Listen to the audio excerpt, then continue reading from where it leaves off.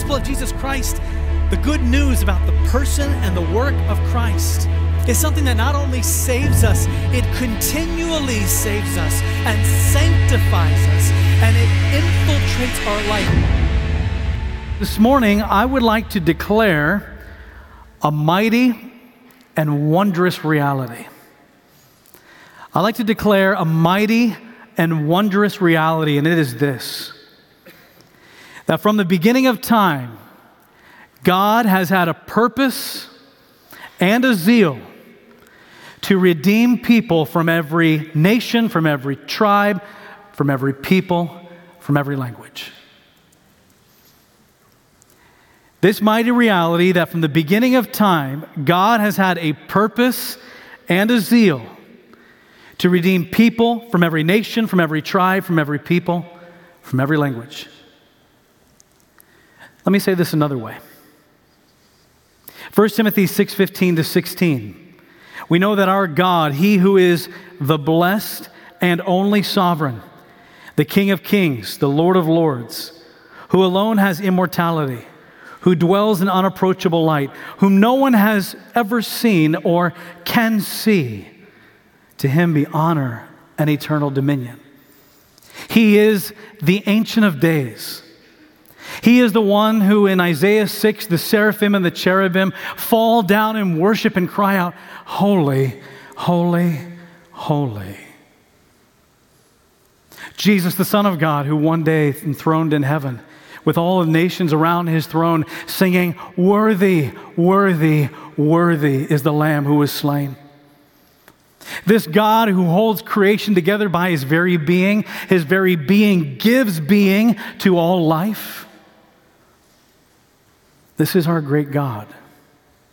And in accordance with His being as a great God, He is too majestic to be worshiped by only one nation.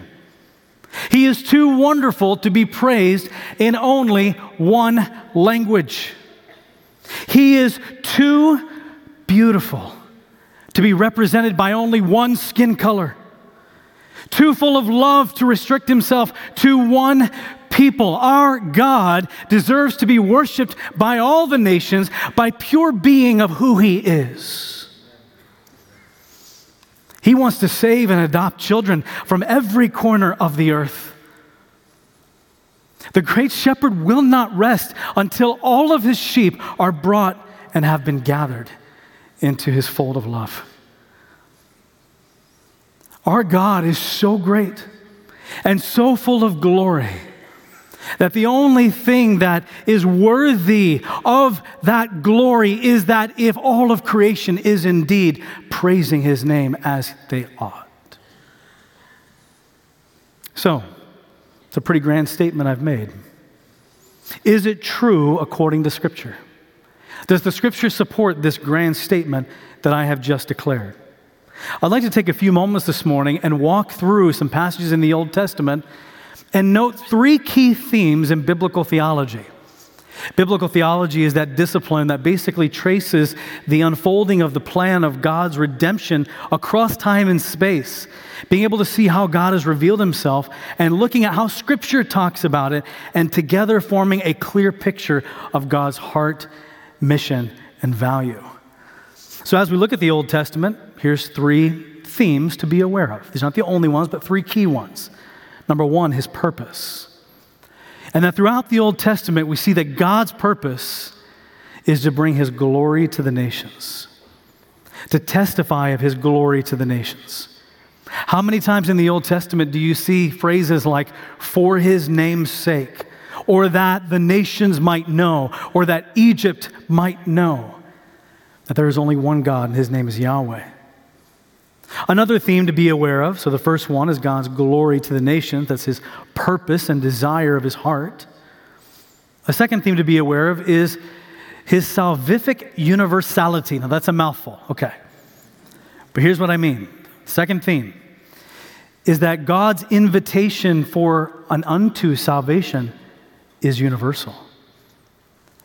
Salvation is faith in Yahweh.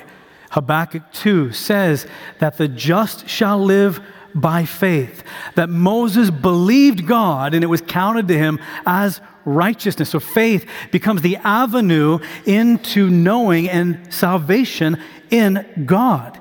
It is not to become an Israelite or to become or do certain religious things. It is entrance into salvation by faith. Now, don't misunderstand me. In the Old Testament, the context of walking out that faith was under the Mosaic law and in the people of Israel. Just like today, the context of walking out our faith in Jesus Christ is to be the church of the living God. So, number one, God's glory to the nations. Number two, a universal invitation by faith. Number three, that God uses an instrument of witness. An instrument of witness. And in the Old Testament, it's the chosen people of Israel. That they are God's instrument of witness, God's grace and means to be able to declare his glory to the nations. But make no mistake, God's desire and his motives are doxological, glory-based. Now, when I say the glory of God, here's what I mean. The glory of God is the sum of all of his perfections. The glory of God is the sum of all of his perfections. He is glorified in his power and his infinite knowledge. He is glorified in his strength, in his infinity, in his justice, in his love, and his mercy. His glory is the sum of all of those perfections. And perhaps the pinnacle of his perfection is his holiness, his uniqueness, that there is no God like him, that there is no one that stands beside him. He alone is Yahweh. Okay, let's look at the Old Testament though. Do we see God's heart for the nations, his desire to demonstrate his glory to the nations through the Old Testament? Well, beginning in Genesis chapter 12, verse 2 through 3. So here's what's going on. God has called Abraham out of Ur of the Chaldees. This is some 2,000 years before the time of Christ. He has called him out to be the progenitor of a people, the Israelite nation, through whom God wants to channel his blessings. And this is the promise he makes to Abraham. I will make of you a great nation.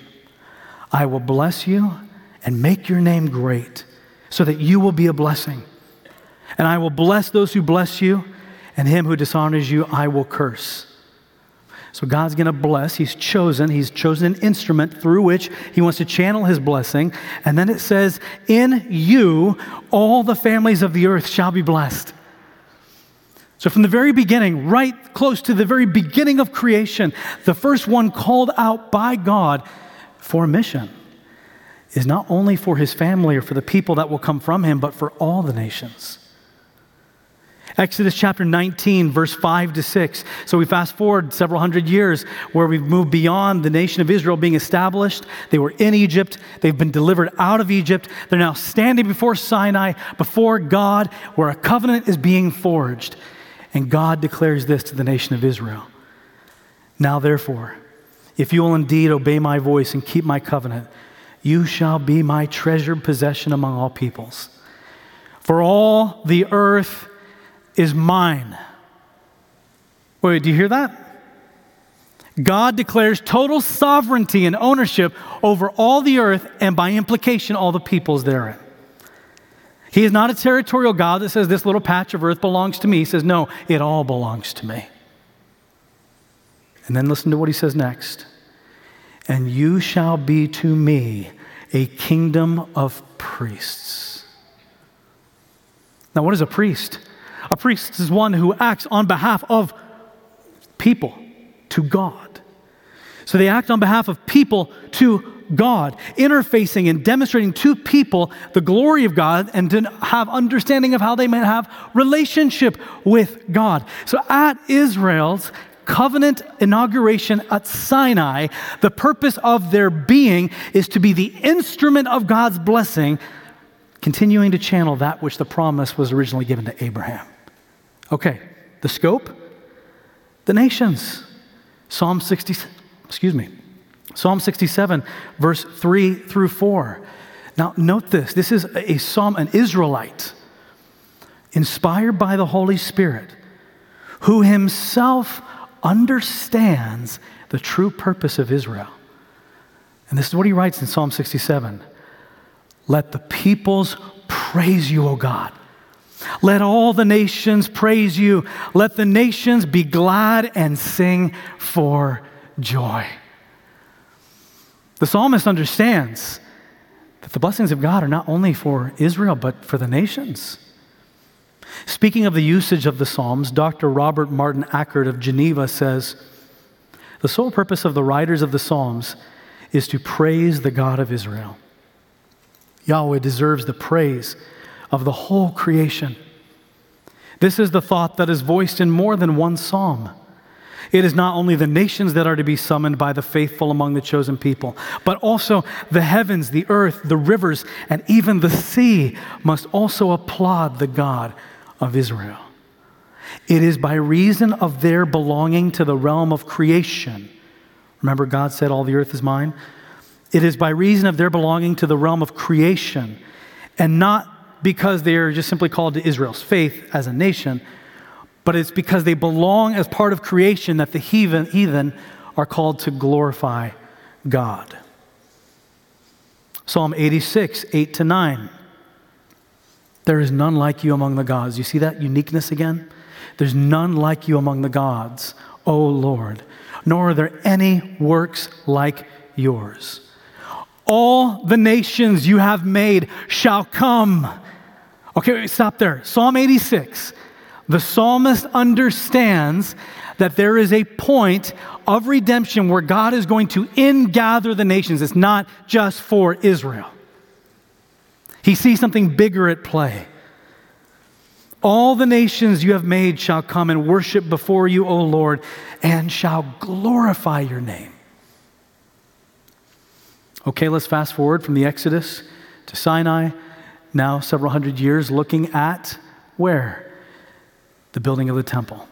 In 1 Kings chapter 8, verse 43, here's King Solomon. It has been set up by his father David. Several generations have passed since Sinai, and he is now standing there before the people.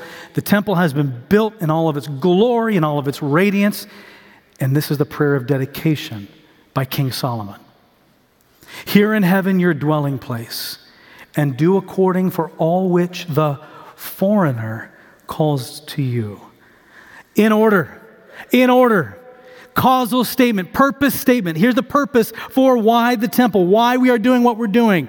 In order that all the peoples of the earth may know your name and fear you, as do your people Israel. That they may know. Purpose statement.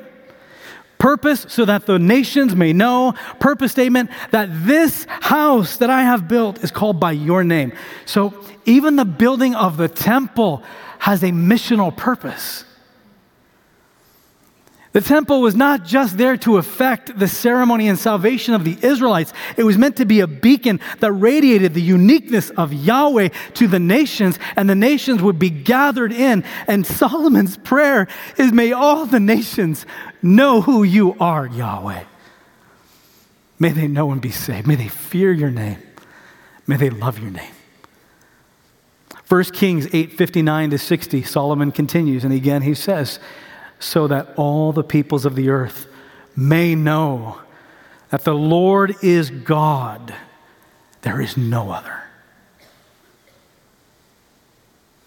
In Isaiah chapter 19, verse 21, again, let's fast forward a little bit.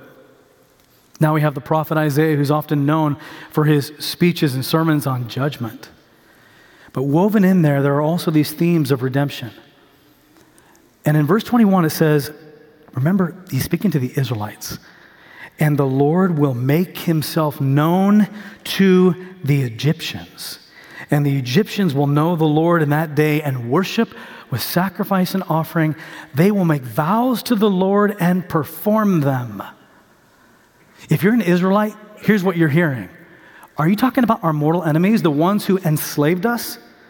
The ones who hated God? that God has a purpose to redeem them. These are the Egyptian peoples that not only at the Exodus, but during the periods of the kings and right up into the New Testament, they are making incursions along the Via Maris, up into the plains of Sharon, up into the valley, the Jezreel Valley, all the way up to Megiddo. They are constantly trying to exert dominion over the Levant, over the Israeli stronghold. The Israelis hate the Egyptians, and the Egyptians hate them. But God says, your enemies, I'm going to turn into my people. I'm going to gather them in. And not only them, Isaiah 19, verse 25, blessed be Egypt, my people. Okay, hold on again. God, wait. We're your people. Not them, we. But God says, no, I've got a plan. You are the olive tree of blessing, but I'm going to be grafting in peoples to partake in this blessing. And the Egyptians who once hated you, they're going to be your brothers. I'm going to graft them, and not only the Egyptians, but Assyria, the work of my hands, some of the most violent, hated people. But even the worst of the worst, I am going to jump in their path, redeem them, and graft them in, and they're going to sing praises to Yahweh. You know what this tells me? God's grace and power is beyond anything we can think of. And that we have a God that is pleased to reach down even to what's raging in Gaza and Israel. Do you believe that God can reach down into a Hamas terrorist cell and jump in the path of one of those terrorists and redeem them and graft them into the blessing and say, once was an enemy, now a child of God? If you don't believe that, your view of salvation is woefully too small. Because if God could save a sinner like me and like you, he can save them. And he saved the apostle Paul, who was Saul, who ravaged the church and hated God and persecuted his people. But God said, no, you're going to be mine. And he jumps in the way of Saul and says, Saul, you're going to be Paul. You're going to be my instrument to the nations. God is making himself known. He wants his glory to be known. He wants us to taste and see his glory. Isaiah 42, verse 5 to 8. Thus says God the Lord, who created the heavens and stretched them out, who spread out the earth that comes from it, who gives breath to the people on it, and spirit to those who walk in it. This is who our God is. I am the Lord. I have called you in righteousness. I will take you by the hand and keep you. I will give you as a covenant for the people, a light for the nations. Again, mission of witness, instrumentality of channeling the blessing of God's glory to the nations. To open the eyes that are blind, to bring out the prisoners from the dungeon, and from prison those who sit in darkness. Verse 8. Here's kind of the key point. Here's the fulcrum upon which everything turns, including the actions of God. I am the Lord. That is my name. My glory I give to no other. I will not share my glory. My glory does not belong to Buddha, Allah, even to Mary, his mother, in Roman Catholicism. He shares his glory with no one. He alone is God. I am God. I will be glorified. The sum of my perfections will be known among the nations. Exodus chapter 7, verse 5, when the Israelites are being brought out of Egypt, it says, the Egyptians shall know that I am the Lord. Moses said to the people of Israel in Exodus 8, I want you to know that there is no God like our God. He is utterly unique and perfect, and the sum of his perfections are glorious and unlike any other. And he deserves all the glory. And God says, I give my glory to no other. What this tells us is that God's purpose himself is doxological, glory-based. He acts for his own glory. He pursues the nations so that his glory might be known. Now, again, you may say, okay, hold on, wait a minute. That sounds awfully self-serving, selfish, prideful. Let me help maybe to walk out why God's glory is imperative, why he cannot share it unless he deny himself. Okay? His very character demands that he not share his glory, and his very being compels him to only act in perfect ways. Okay, let me explain. He will not share his glory, for that would be untrue about what is true. And since God is true and can only speak truth, he cannot share his glory. Now you're thinking, I still have no idea what you just said. Tangent for just a moment. Isn't it a wonderful thing that we have a God in whom there is no shadow of turning, and he speaks only truth? He never lies. He only speaks what is in fact true. He only acts in a way that is true, and he only acts in a way that is absolutely perfect. Now you may say again, what's perfect about Ukraine, Gaza, and Israel? Brother and sister, just because we can't see the perfect ways of God doesn't mean that they are less true than in fact they are. In fact, I would argue that if God displayed his perfections only in a perfect environment, that would limit their display. The fact that he is able to act perfectly and be perfect and be truthful and unstained from evil, while at the same time stewarding the utmost of travesties in the world, fully declares and shows just how great our God is. Now, back to my statement. He can only speak truth. So, to share his glory would be to declare that something else is worthy and holy enough to partake in what he himself shares in. But since God alone is worthy, holy, and glorious, and he will always only speak the truth to you, he is saying, I'm telling you, I cannot share my glory because there is no one glorious and worthy enough, because there's no one else that is God. I am only God. There is no one else. Matter of fact, the greatest love that God can declare is that he alone is worthy. For only God then can grant life. His desire for his glory is a statement of truth that in God alone is salvation found. A less than perfect zeal for his own glory would be to imply that there are other things more important than God, thus leading people to seek things other than God, thus leading people to destruction. God is the sum of all perfection. For him to say anything and to seek anything other than that would be to deny his own character. A couple of summary statements. God is glorious. He is perfect. And it's also important to understand that whether or not the nations sing his glory, he remains undimmed in his glory. His glory is not dependent upon our singing. But I also want to add, he sure enjoys it. God desires his glory to be known, the sum of all of his perfections. This desire is pure love and grace. He is undimmed in his glory. The fact that he wants to share it, he doesn't need it. We don't contribute to it. He wants to share it simply so that we can taste it and participate in who he is. God can only do what is perfect. Thus, perfection requires the restoration of the nations and all of creation so that everyone and everything can sing and enjoy his glory. Okay, therefore, God is going to pursue the nations. He will be glorified. It is part of his being.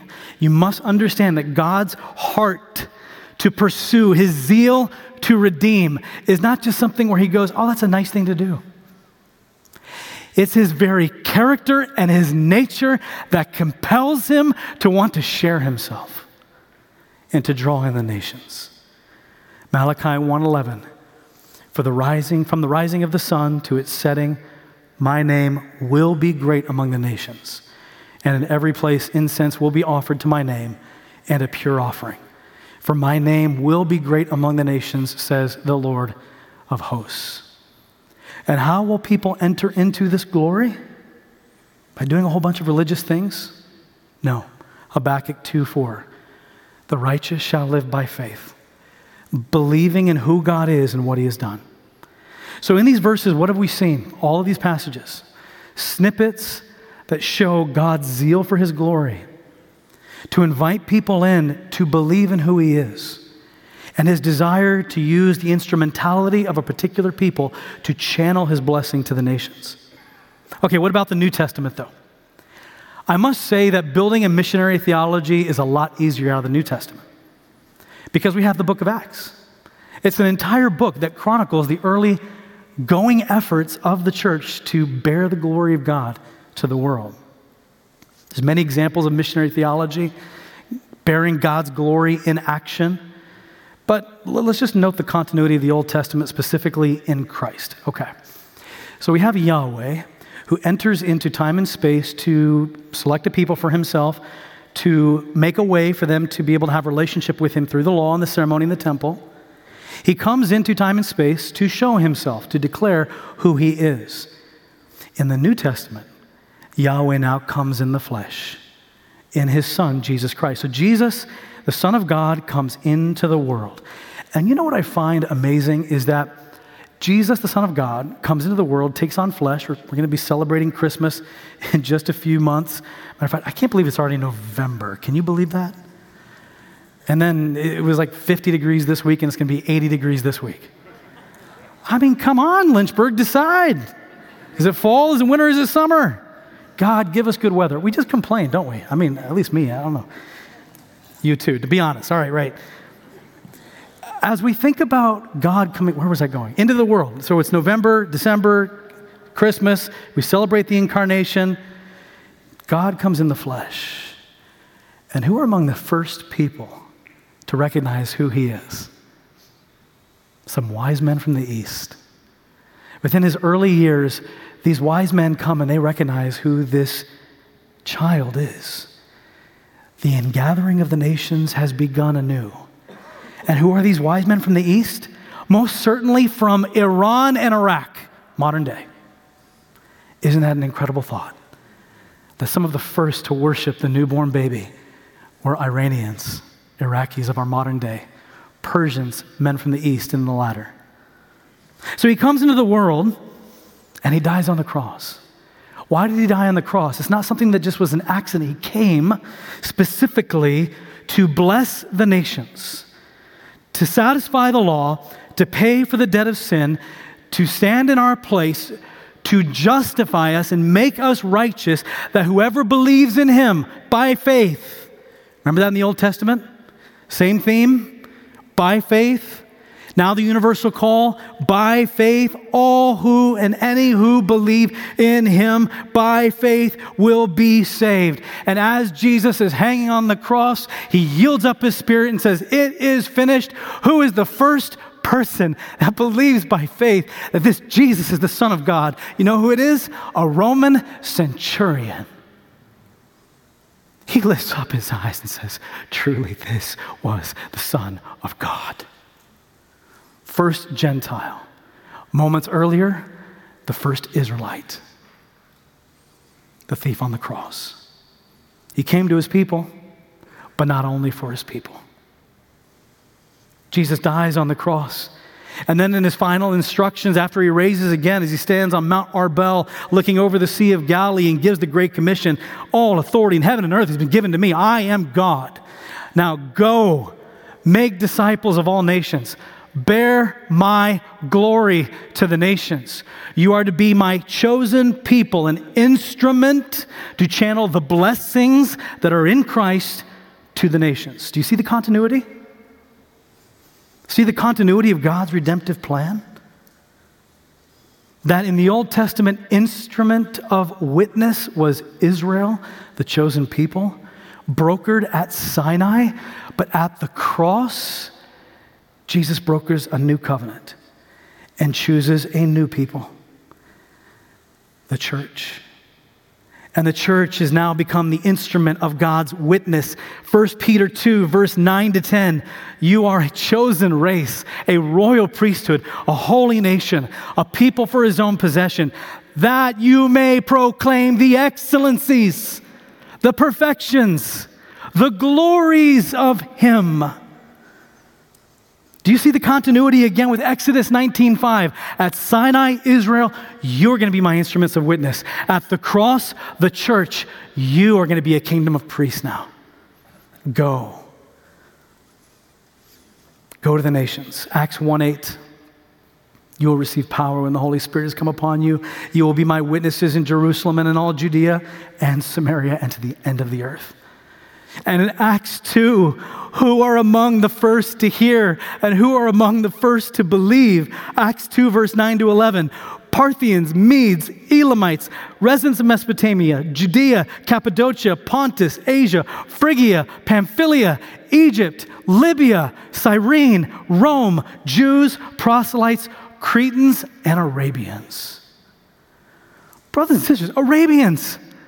Before the Arabs heard the call of Muhammad, 600 years after this point, they first heard the call of Yahweh that says, I want you, my brother and sister Arabs, to be my people.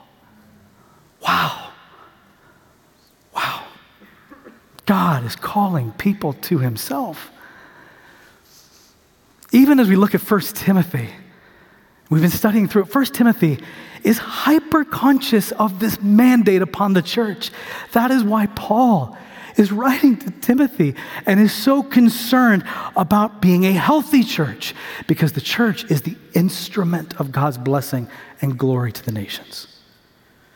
Even if you look at 2 Timothy and you look at all the places that Paul mentions, he talks about Galatia, Dalmatia, Ephesus, Troas, Corinth, Miletus.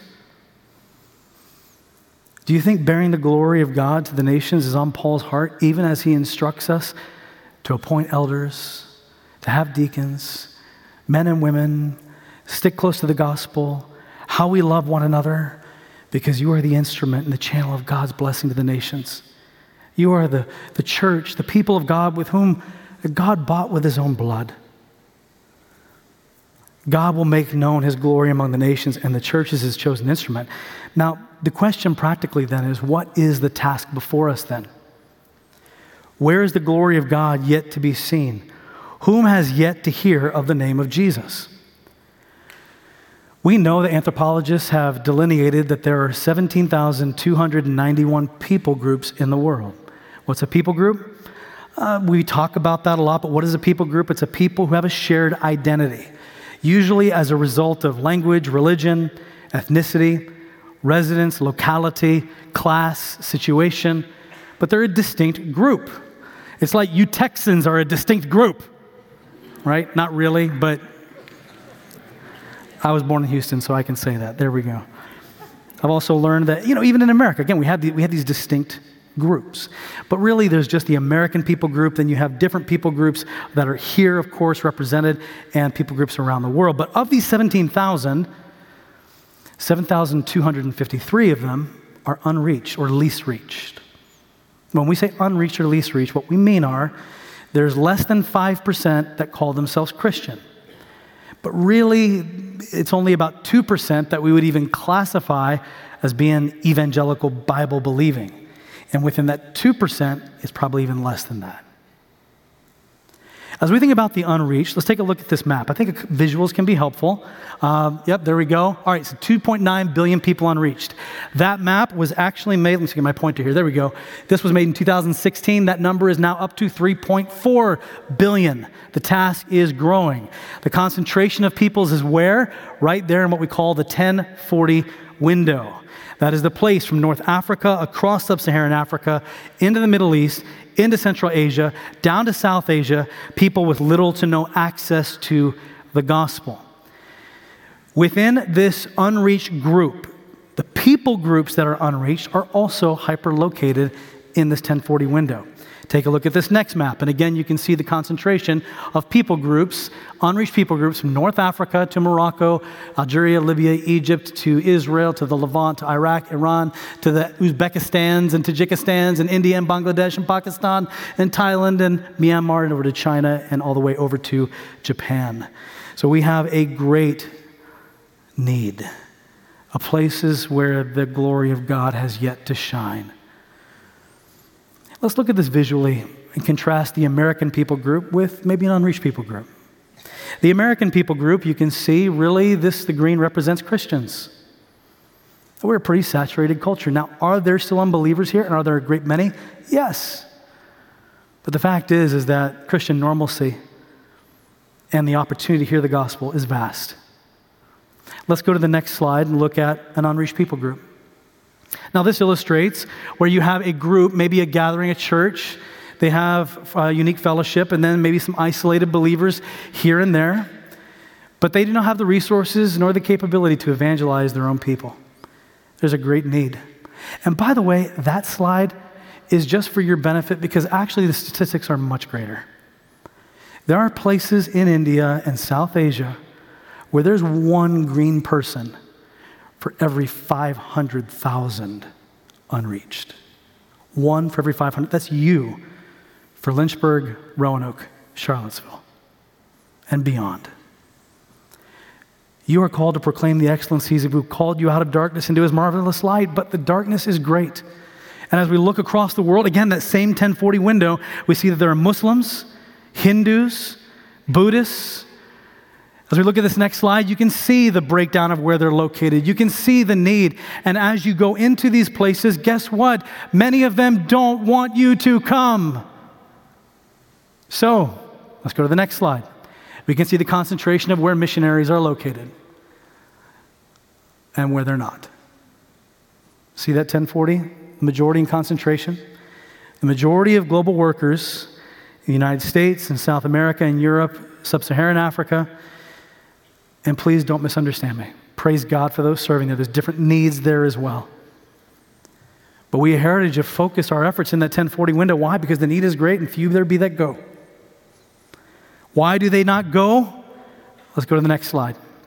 This shows the persecution index.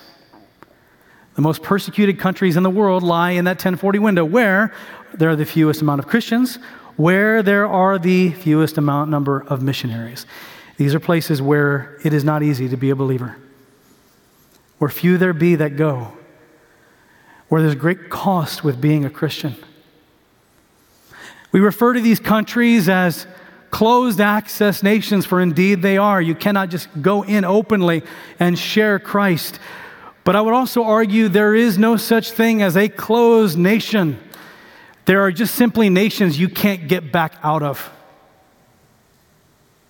You can get in. We just can't guarantee you'll get back out. Will you bear the glory of God into Jerusalem and into Rome, knowing that as the Apostle Paul did, I know what awaits me, bonds and suffering for Christ.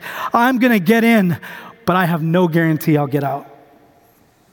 Or is the glory bearing only if I have the rest and the escape? Don't misunderstand me again. We need rhythms and we need hopefully healthy ways to be able to run the race long. But in the end, are you willing to bear the glory of God, even if it requires everything that you have? Because that's where the need is. That's where the glory of Christ has yet to shine. Now, there's a movement in modern day missions that says, you know what, church, the world is going on. The epicenter of Christianity has shifted. And in fact, it has. Therefore, they say, you know what we need to do? Pray and send your money. We don't need to go. Because they can do it a lot better than we can. Brothers and sisters, that is demonic thinking. Here's why. Here's what I hear. And this thought is not totally original with me. But when I hear pray and send your money, but not willing to go, you know what I hear? I hear, let them shed their blood. I'm going to stay here. Comfortable, safe. Let them spill the sacrifice. But one of the reasons it's demonic thinking is because our call to go and to bear the glory of God is bound up in the character and the nature of God. He cannot not do it, or he would deny himself. And you as a Christian, it is bound up with your identity. It's not just a good thing to bear the glory of God to the nations. It is your birthright. And to not live out that birthright, to say, you know what, it's not as efficient, so I'm not going to go, is to deny a core part of your identity. Every single one of us are glory bearers. Whether to called to go locally or globally, we are all glory bearers of Christ. All glory is to him. Romans chapter 11, verse 36, for from him and through him and to him are all things. To him be glory forever. There's a spiritual war raging. Many of the places and the peoples don't want you to come. They don't want us to go. But will we go? Will we bear the glory of God? Because people need to hear about it. They need to hear this perfect God who sent his son to die for them. This is the God who does not share his glory. Or does he? Does this God share his glory? You know what's amazing? Absolutely stunning. This is the God who shares his glory with no one. He is perfect and he stands alone.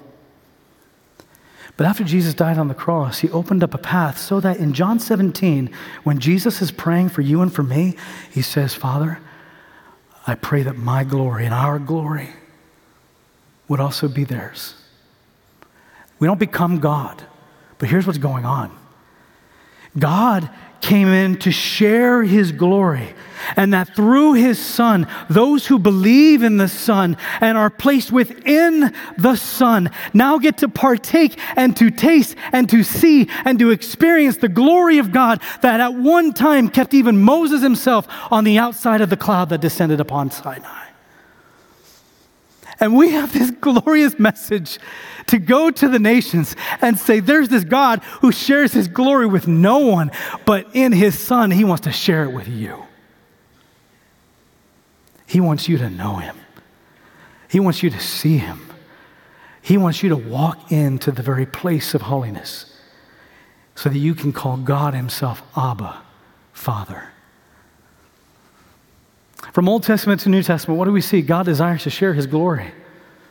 He wants to share it, and we share in it through faith. And now he has raised up past Israel to be the instrument of his glory. And now, church, he has raised you up to be the instruments of his blessing, to be the instruments of his praise, so that the nations may know that there is no God like Yahweh. We are all glory bearers. Will you bear his glory? Will you be obedient and radiate that which Christ has made you? Will you be true to your nature in Christ? Or will you say, that's not important? Well, praise God, God did not say to us, that's not important. But that he saved one like us. Would you pray with me this morning? Oh, Heavenly Father, I pray that all of us would wrestle deeply this week, even as we come back next week and continue this conversation.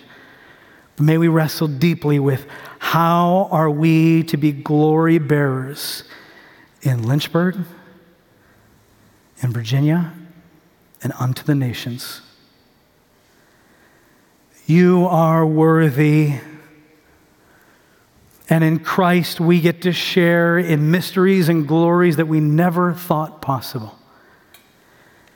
You want to bring in the Egyptians, the Assyrians. You want to draw in the Israelites and the Gentiles, the Arabians, the Parthians, the Medes. You want to draw in peoples from every tribe, tongue, and nation because you are way too glorious and too beautiful and too majestic to be worshiped by only one.